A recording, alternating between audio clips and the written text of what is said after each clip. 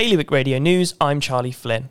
An impending law change and support from EV has seen Jersey roll a small step closer to allowing e-scooters on its roads, as EV CEO Gavin Breeze says the company would be ready to offer e-scooters to islanders should the government allow it.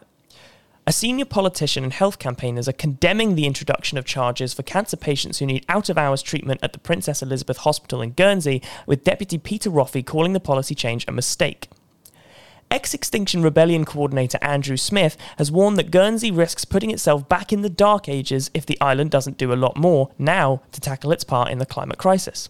And finally, the seal pup rescued in Jersey last month, now known as Shakespeare, is on the road to recovery but still has a long way to go, according to GSPCA manager Steve Byrne.